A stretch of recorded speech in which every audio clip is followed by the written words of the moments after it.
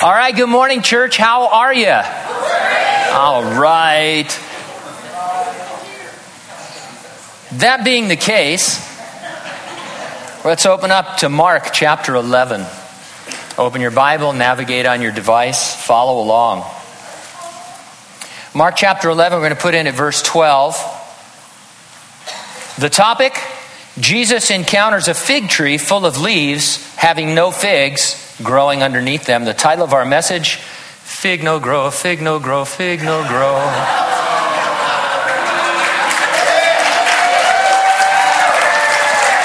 Thank you, thank you.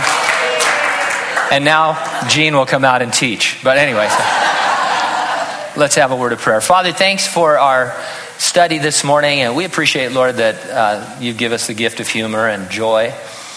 We also know that you can divide between the soul and the spirit, and that your word of God is powerful and alive, and that's what we're seeking now. Just to sit under the teaching of your word, inspired by the Holy Spirit, revealing to us, Lord, things that are necessary and things that are wonderful. We know that you want to do more than we ask or think, and so we just wait upon you. We do it in Jesus' name, and those who agreed said, amen. They were off to see the wizard, the wonderful Wizard of Oz. Dorothy was following the yellow brick road so that the wizard would send her home. She met the scarecrow who wanted a brain, the tin woodman who wanted a heart, and the cowardly lion who was in need of courage. They were each convinced the wizard would help them. They made it to Emerald City, where they were initially rejected by the wizard. They finally got in to see him, only to quickly discover that everything was a facade. Pay no attention to that man behind the curtain, my favorite line in the whole movie. He urged them, but it was too late. He had been exposed as all show and no substance. In our verses, Jesus encounters a fig tree that is all show and no substance. It has put out its leaves, indicating there will be an abundant amount of fruit underneath, but upon inspection, no figs are to be found.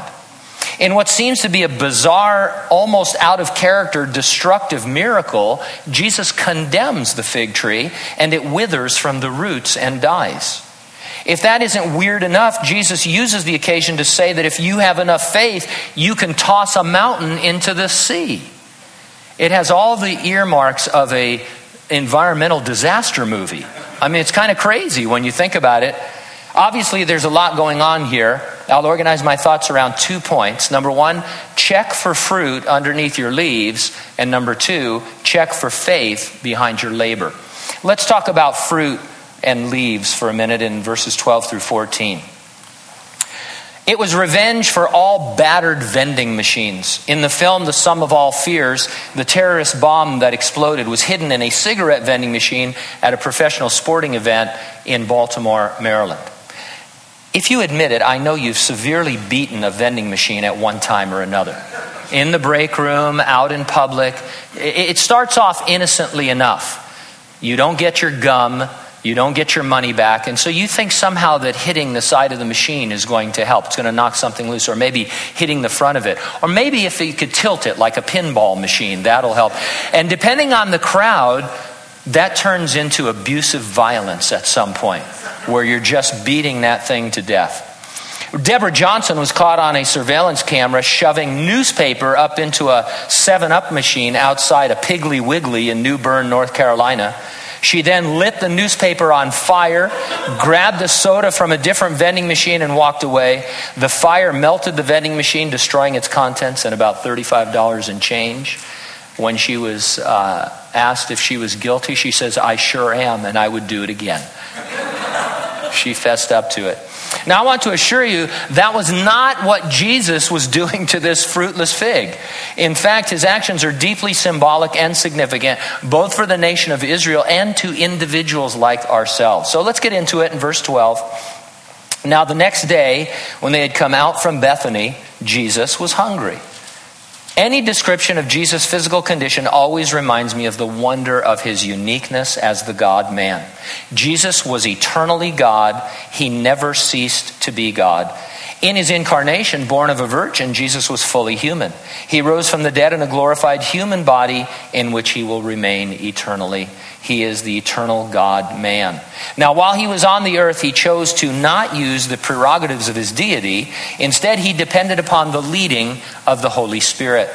Greek scholar Kenneth Wuest writes, and he says, our Lord lived his life on earth usually as the man, Christ Jesus. He was revealing deity to humanity, and how else could he do that except in human terms, in a human body, with human limitations, and a human life lived among men.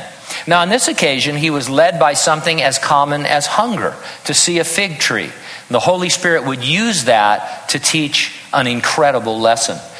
Be aware of even the smallest things and expect God to use them to minister to you and to others. I'm not saying everything that happens in your day has a spiritual meaning or a second meaning or is metaphorical, but I do think we miss a lot of things hurrying through our day, things that God can speak to us about.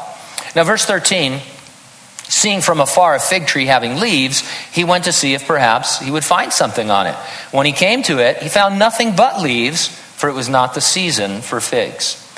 I can't believe how much is written by Bible commentators regarding the growth cycle of the Mediterranean fig. And the problem is they all have it differently to try and explain whether there should or shouldn't have been figs and when the leafing happens and all of that kind of thing. And so they all disagree. I couldn't find any real agreement on that. Now, the growth cycle, though, isn't important. Only the observable fact that the fig tree had leaves. What about Mark's comment, it was not the season for figs? If figs were not in season, why would Jesus expect to find any? And more importantly, if figs were not in season, what had the fig tree done wrong? Well, the solution to all of this seems to be that the tree was prematurely in leaf, growing in some sheltered spot, and it was therefore reasonable to expect a premature crop of figs. And so verse 14, in response, Jesus said to it, let no one eat fruit from you ever again. And his disciples heard it. The Lord condemned the tree not just because of its fruitlessness, but because of its fruitlessness in the midst of a leafy display which promised fruit. It looked like and gave off the signals like it was going to have abundant fruit. And so let's get right to the point. The fig tree represents Israel. The prophet Hosea said, quoting God, I found Israel like grapes in the wilderness. I saw your fathers as the first fruits on the fig tree in its first season. And so God says the fig tree represents Israel. It doesn't simply represent Israel as a symbol. It tells the spiritual condition of Israel. So when God talks about Israel as the fig tree or as figs in the Bible, he also says something about the condition of the nation at the time. For example, an entire chapter of the book of Jeremiah, chapter 24, tells of two baskets of figs. One is very good and the other is very bad. God explained to Jeremiah that they represented the spiritual condition of the Jews around the time of King Nebuchadnezzar's invasion from Babylon. Those who were good, he would protect and keep through the Babylonian captivity. Those who were bad were headed to judgment. So the fig tree doesn't just represent Israel as a symbol, it also tells you something about the condition, the spiritual condition of the nation. And by the way, the fig tree isn't the only fruit-bearing plant that represents Israel. We also read of the vine and the olive tree representing Israel. We're used to picking one, a national tree, a state flower. Why we have to limit ourselves to one, I don't know. And so a lot of times, well, Israel isn't the fig tree, it's the olive tree. No, it's the vine. It's all of those things as God mixes these metaphors to teach us various things. Now, the fig tree Jesus encountered was leafy with the promise of finding abundant fruit under its leaves. Upon inspection, it was absolutely fruitless. It's a perfect illustration of the nation of Israel that Jesus encountered during his earthly ministry. Israel was all leaf and no fruit. Outwardly, there was the magnificent temple built up for the Jews by King Herod. They had the priesthood and its sacrificial system. They had the scriptures. We would say Israel had leaves in abundance. But Jesus shows us beneath the leaves, under the facade. The men most powerful among the Jews, the ones recognized as the most spiritual, were plotting to kill Jesus illegally. In the temple, the priests were running scams on the people by selling pre-approved animals for sacrifice and by charging exorbitant rates to exchange their provincial coins for the required temple currency. Leading up to this event, Jesus had been exposing first century Judaism as an outward attempt at being righteous that was having no effect on the inward person.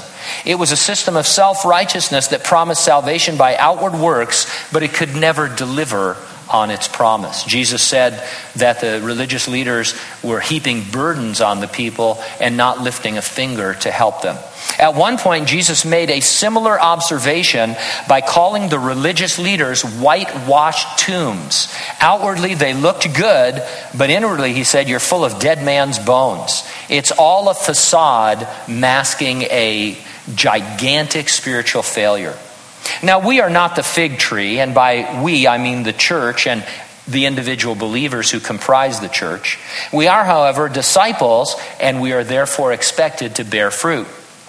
Jesus said in John 15, "My true disciples produce much fruit. This brings great glory to my Father." And he also said in Matthew 7, "By their fruits you will know them." Most of us have memorized the fruits of the Spirit listed in the book of Galatians: love, joy, peace, forbearance, kindness, goodness, faithfulness, gentleness, self-control. Scholars like to point out that there is really only one fruit of the Spirit, and that is love, and these other words are descriptors of the kind of love that is produced by the Holy Spirit. Now, having said that, there are other things besides love that are considered spiritual fruit in our lives. For example, the Apostle Paul regarded those he had helped lead to Jesus as fruit. He wrote to the Christians at Rome and he said, "I purpose to come unto you that I might have some fruit among you also, even as among other Gentiles." He was talking about preaching the gospel and seeing people get saved, and he said that is fruit. Then he thought of financial support as fruit.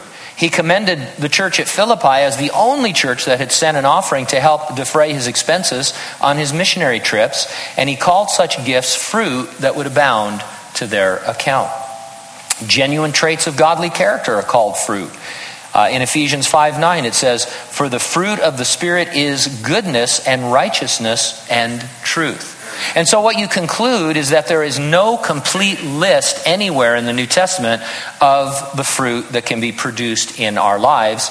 And so it might be better to describe what we are looking for as fruitfulness in general. In other words, am I a fruitful Christian bringing forth those things that are pleasing to the Lord? Pastor Chuck Smith used to put it this way. He said, "The whole idea is that of being fruitful. The primary desire of my life is to bear good fruit for Jesus. No other accomplishments that I may achieve are as important as this. One day when I stand before him to give an account of my life, this is all that will really matter." How do you become fruitful? Well, fruit is a byproduct of a plant existing in healthy conditions. Spiritual fruit is a byproduct of your healthy relationship with the Lord. As you abide in Christ, it just develops naturally.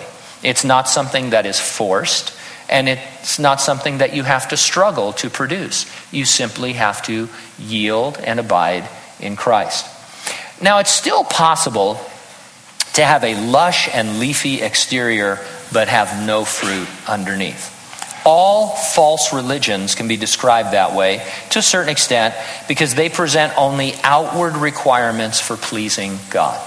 And so whatever religion that you name, they have a certain amount of requirements, and they say if you do these things and do them a certain way or in a certain order, then you will please God. In other words, you put on these leaves, and when God sees all that leafy growth, he's going to be awfully excited about you. Now Jesus, of course, comes along and he says, even in Judaism, which is the system that God gave the Jews, the idea wasn't to be self-righteous and produce leaves. It was to produce fruit. And that can't be done apart from a personal relationship with God in Jesus Christ. And so there's still a lot of leafy works of righteousness that can't save you. Then there are groups that flat out say you must do certain things in order to be saved. The two that come immediately to mind that kind of float through Christian groups are water baptism and speaking in tongues. There are groups that say that if you're not water baptized, you cannot be saved. And there are other groups that say the evidence you are saved is that you speak in other tongues. The answer to both of those is no. Because you are saved by grace alone, through faith alone, in Jesus Christ alone, plus nothing. Water baptism, certainly important. Jesus commanded us to be water baptized as an outward show of the inward work. But it is not a part of what it means to be saved. Speaking in tongues, entirely different matter, absolutely has nothing to do with whether you're saved or not. The Bible says clearly in 1 Corinthians, do all speak with tongues, in a list where it's saying that not everybody has certain spiritual gifts. You may be blessed with the supernatural gift of speaking in tongues. You may not be. Has nothing to do with your salvation. It really doesn't even have anything to do with whether you're spiritual or not. Because when Paul wrote to the church at Corinth, he said, look, you're all speaking in tongues all the time, all at once. And quite honestly, people think you're crazy. And so let me tell you how you should be doing this. And so those things get us off track. They are leafy exterior things that are not necessary for salvation.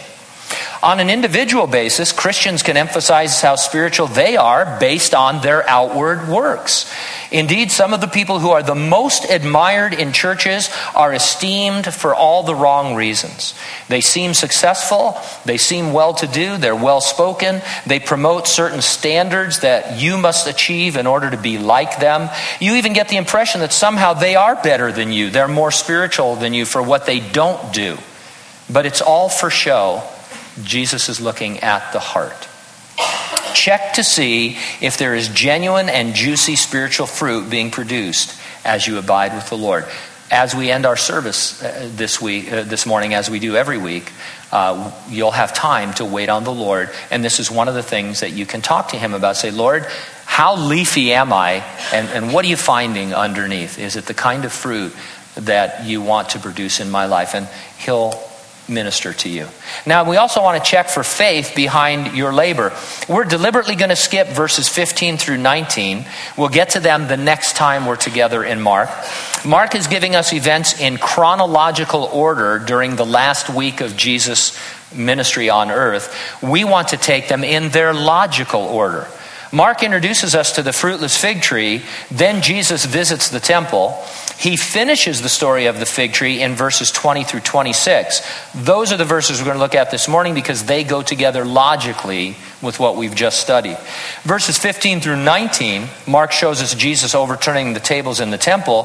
He finishes that story in verses 27 through 33. Those verses go together logically.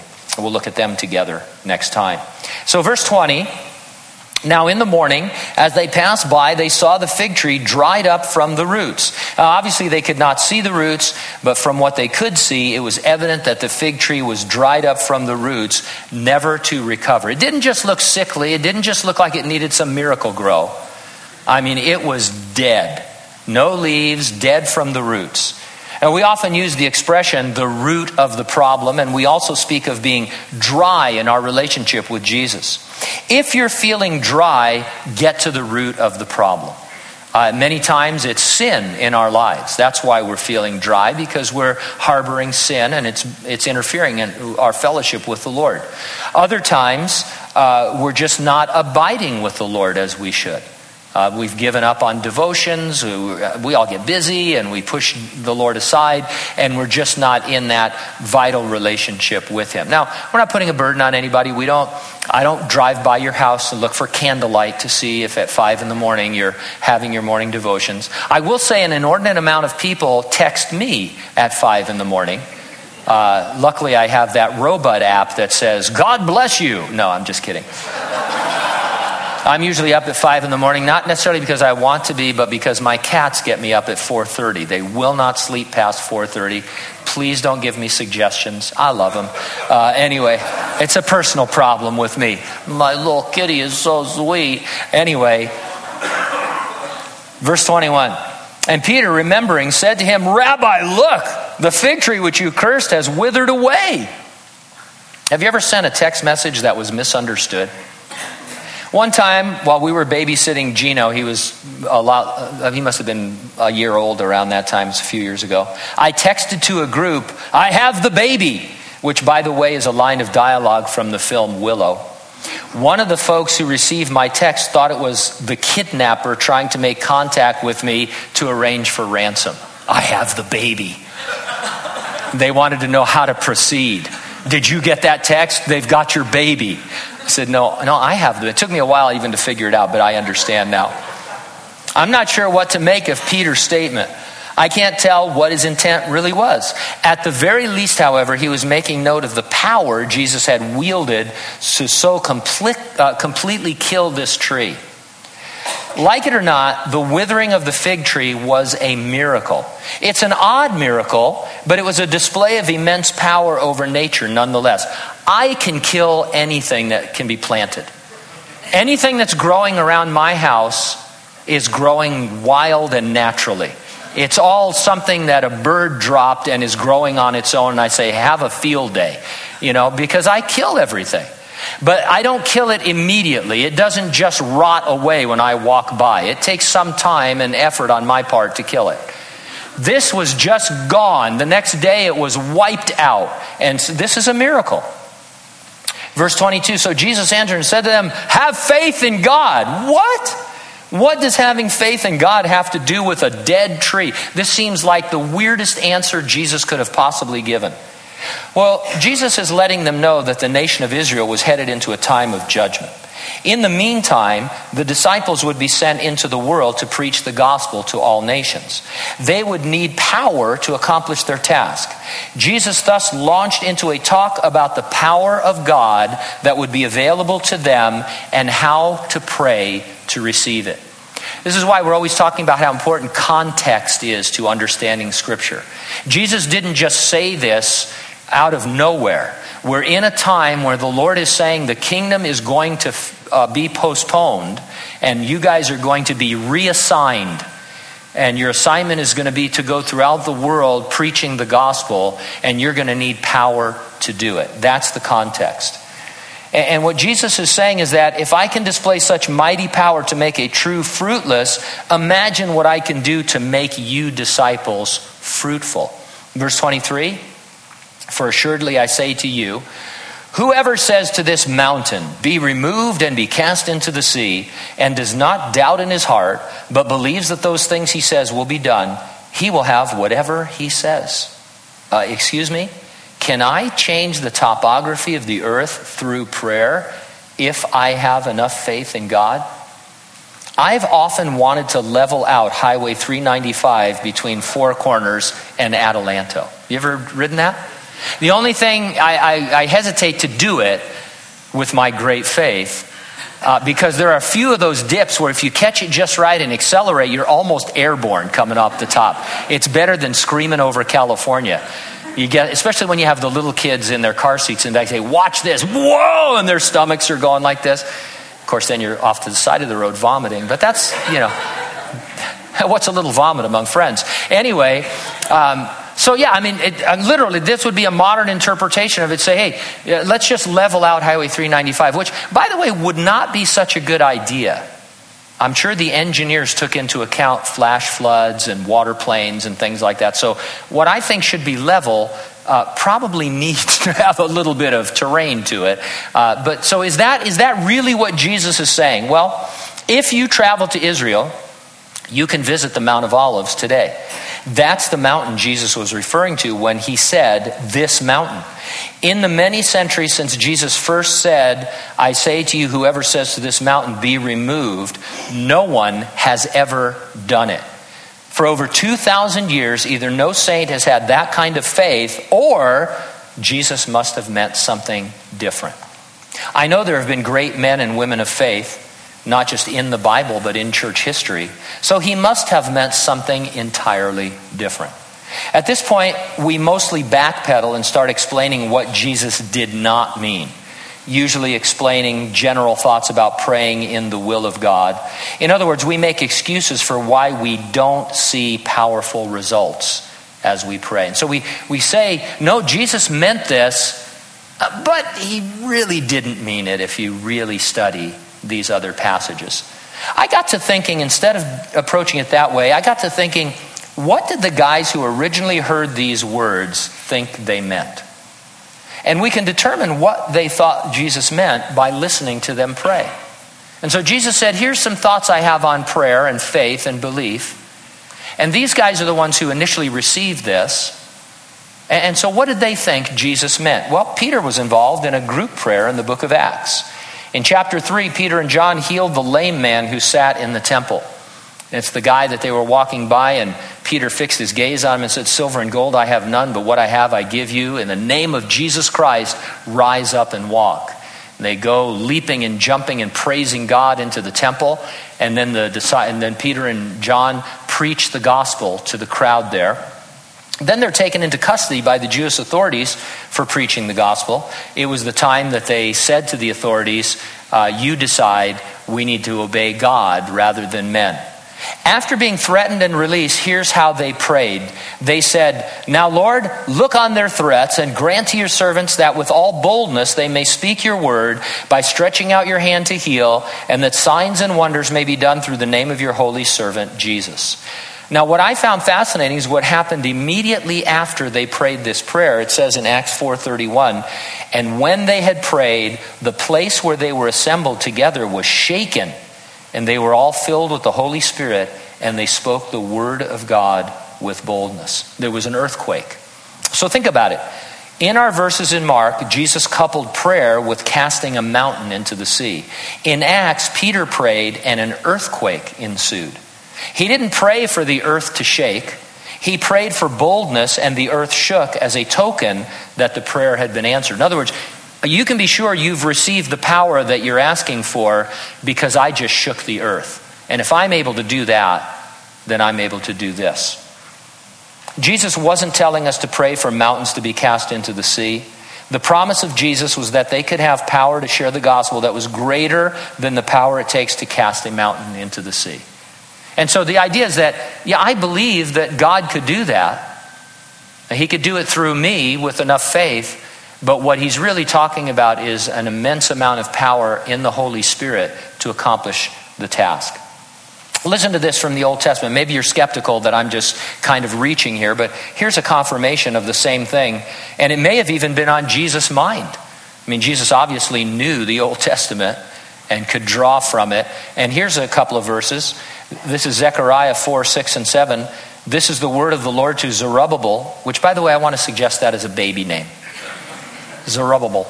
It's filled with just blah, blah, blah, blah, blah, blah. I mean, can't you just see the little baby? Zerubbabel. You could call him Bubble or Bubba. I mean, it's just great. I'm just, the whole thing. Anyway, he says to Zerubbabel, not by might nor by power, but by my spirit, says the Lord of hosts. Who are you, O great mountain? Before Zerubbabel, you will become a level plain. Zerubbabel was tasked with rebuilding the temple after the Babylonian captivity. It was tough going. God promised him the power to accomplish his task. It was a power greater than that which would be needed to level a high mountain. He says, Zerubbabel, I'm going to give you my spirit to accomplish this task, as if you were saying to a mountain, level yourself. And that's the kind of power it's going to be. And so let's read verse 23 again with all that in mind. For assuredly I say to you, whoever says to this mountain, be removed and be cast into the sea, and does not doubt in his heart, but believes that those things he says will be done, he will have whatever he says. Jesus wasn't giving his followers a blank check to alter the topography of the earth. He was telling them, as he had told Zerubbabel, that we are assured power from heaven for our mission. Peter and company prayed for boldness. If we pray like they did for boldness, then you will have whatever you say. Boldness is produced in us by God the Holy Spirit. Jesus promised his followers we could ask and seek and knock, and we would receive more of the Holy Spirit. See, all of this fits together so beautifully. In the book of the Gospel of Luke, Jesus said, "So I say to you, ask and it will be given to you, seek and you will find, knock and it will be open to you. For everyone who asks receives, he who seeks finds, and to him who knocks it will be opened. If a son asks for bread from any father among you, will he give him a stone? If he asks for a fish, will he give him a serpent instead of a fish? Or if he asks for an egg, will he offer him a scorpion?" And so now you're thinking, man, I can ask and seek and knock and beat down the door of heaven and I will get the answer to my prayer. And then Jesus says, here's what I'd like you to pray for, verse 13 of Luke 11. "If you then, being evil, know how to give good gifts to your children, how much more will your heavenly Father give the Holy Spirit to those who ask him?" I mean, Lord, you're not talking about my Corvette? I've been beating that door for a long time. He says, no, I'm talking about more of the Holy Spirit. Now, God promises to give you his Spirit. Now, since you're already a believer and indwelt by him, he must mean more of the Holy Spirit coming upon you with boldness. A lot of people shirk back. They say, oh, you're adding to the Word of God. Peter, who was evidently filled with the Spirit on the day of Pentecost, later in the book of Acts prays and has a fresh filling of boldness, so much so that the place they were praying in shook.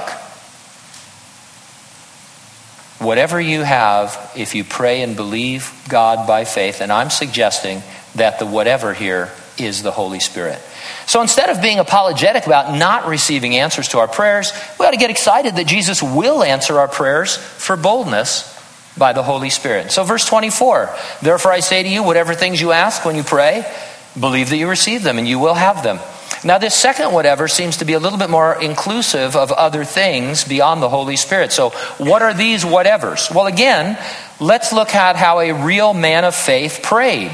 The Apostle Paul records many of the things he prayed for. In fact, you want a great devotional study? Go through the New Testament and read all of the prayers of the Apostle Paul and study those. It shows you how you and I ought to be praying.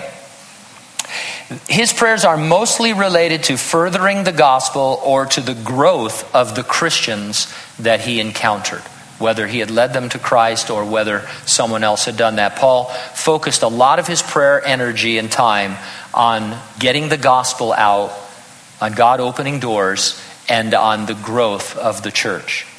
When Peter heard these words Jesus spoke that we just read, and when Paul became aware of them after he was saved, these guys evidently thought Jesus meant whatever things you asked for was intended for mission critical stuff, for furthering the gospel and for building the church. Not just anything we might think of, even in our personal lives, but for mission critical stuff so that the gospel would go forth. Israel was going to be disciplined. The kingdom of God on earth would be postponed, awaiting the second coming of Jesus after the 7-year tribulation on the earth. After Jesus' ascension into heaven and before the tribulation, followers of Jesus are tasked with going into all the world, preaching the gospel and making disciples of all men. Does that sound like a daunting task to you? Reduce it down to just yourself. Let's say you're the last Christian on earth, and Jesus says to you, I've got a task for you. I want you to go into all the world preaching the gospel, and everything depends on you. Well, that's not going to work at all. It seems insurmountable. It's like a giant mountain peak in my way that's impossible to climb. I will never get over that hump, except for the power of God by his Holy Spirit, who can level that mountain or cast it into the sea if he wants to. We have 2,000 years of the history of the church obliterating mountains around the world as the gospel was preached with Holy Spirit boldness. Almost nothing is as weak on one plane as the church of Jesus Christ. When Jesus died on the cross, he was down to just 120 believers in the upper room by the time he rose from the dead, right? I mean, there was a small group, and they still weren't ready. And so the church seems weak Nevertheless, iron curtains, great walls of China, Third Reichs, none of what evil men inspired by Satan attempted could halt the building of this church. Instead, Jesus says the gates of hell will not prevail against it, let alone any puny mountain that we might think stands in our way. And so this is what these verses are about. They're about the mission of the gospel. Verse 25, whenever you stand praying, if you have anything against anyone, forgive him, that your Father in heaven may also forgive you your trespasses. But if you do not forgive, neither will your Father in heaven forgive your trespasses. You know what I get out of these verses in context? Jesus is telling us to quit playing church and be the church. We're on a mission deep behind enemy lines. Satan is the god of this world. Most of the kingdoms of men are post-Christian or they're anti-Christian. People are perishing without hearing the gospel. Christians are being persecuted and martyred every day for their faith. Do we really have time to argue about the color of carpet in our sanctuary? If you look at that the litany of things I just mentioned about what's really going on in the world, do we have time to argue about petty things in the church? And yet, how many of you could tell stories about petty things that split churches, divided churches, that Christians still aren't talking to each other today because they voted the wrong way on whether to have carpet or tile and things like that. We get all wrapped up in things that are absolutely not important. They're not essential while the rest of the world is perishing. And so I think what Jesus is saying is stay on task. Seriously, we need to dial back our personal sensitivities and be a little bit more tough-skinned for the sake of the gospel. What about this matter of God not forgiving our trespasses? Well, William MacDonald in the Believer's Bible Commentary explains it well. He says this does not refer to the judicial forgiveness of sins at the time of conversion. That is strictly a matter of grace through faith. In other words, he says, God's not talking about whether you're saved or not or forfeiting your salvation. You're saved by grace through faith in Jesus Christ and on your way to heaven. But he says this refers to God's parental dealings with his children. An unforgiving spirit in a believer breaks fellowship with the Father in heaven and hinders the flow of blessing. You will hinder the reception of the Holy Spirit that you're praying for if you're harboring unforgiveness. Rise above pettiness. Be about the mission of the gospel, because the time is short and people need that message.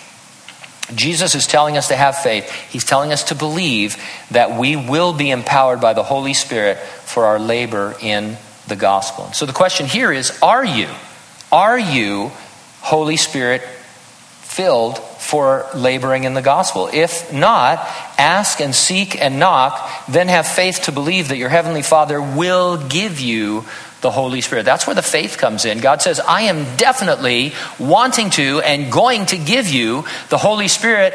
All you have to do is pray for him and believe that I'm doing that, and then go out and make disciples of all men.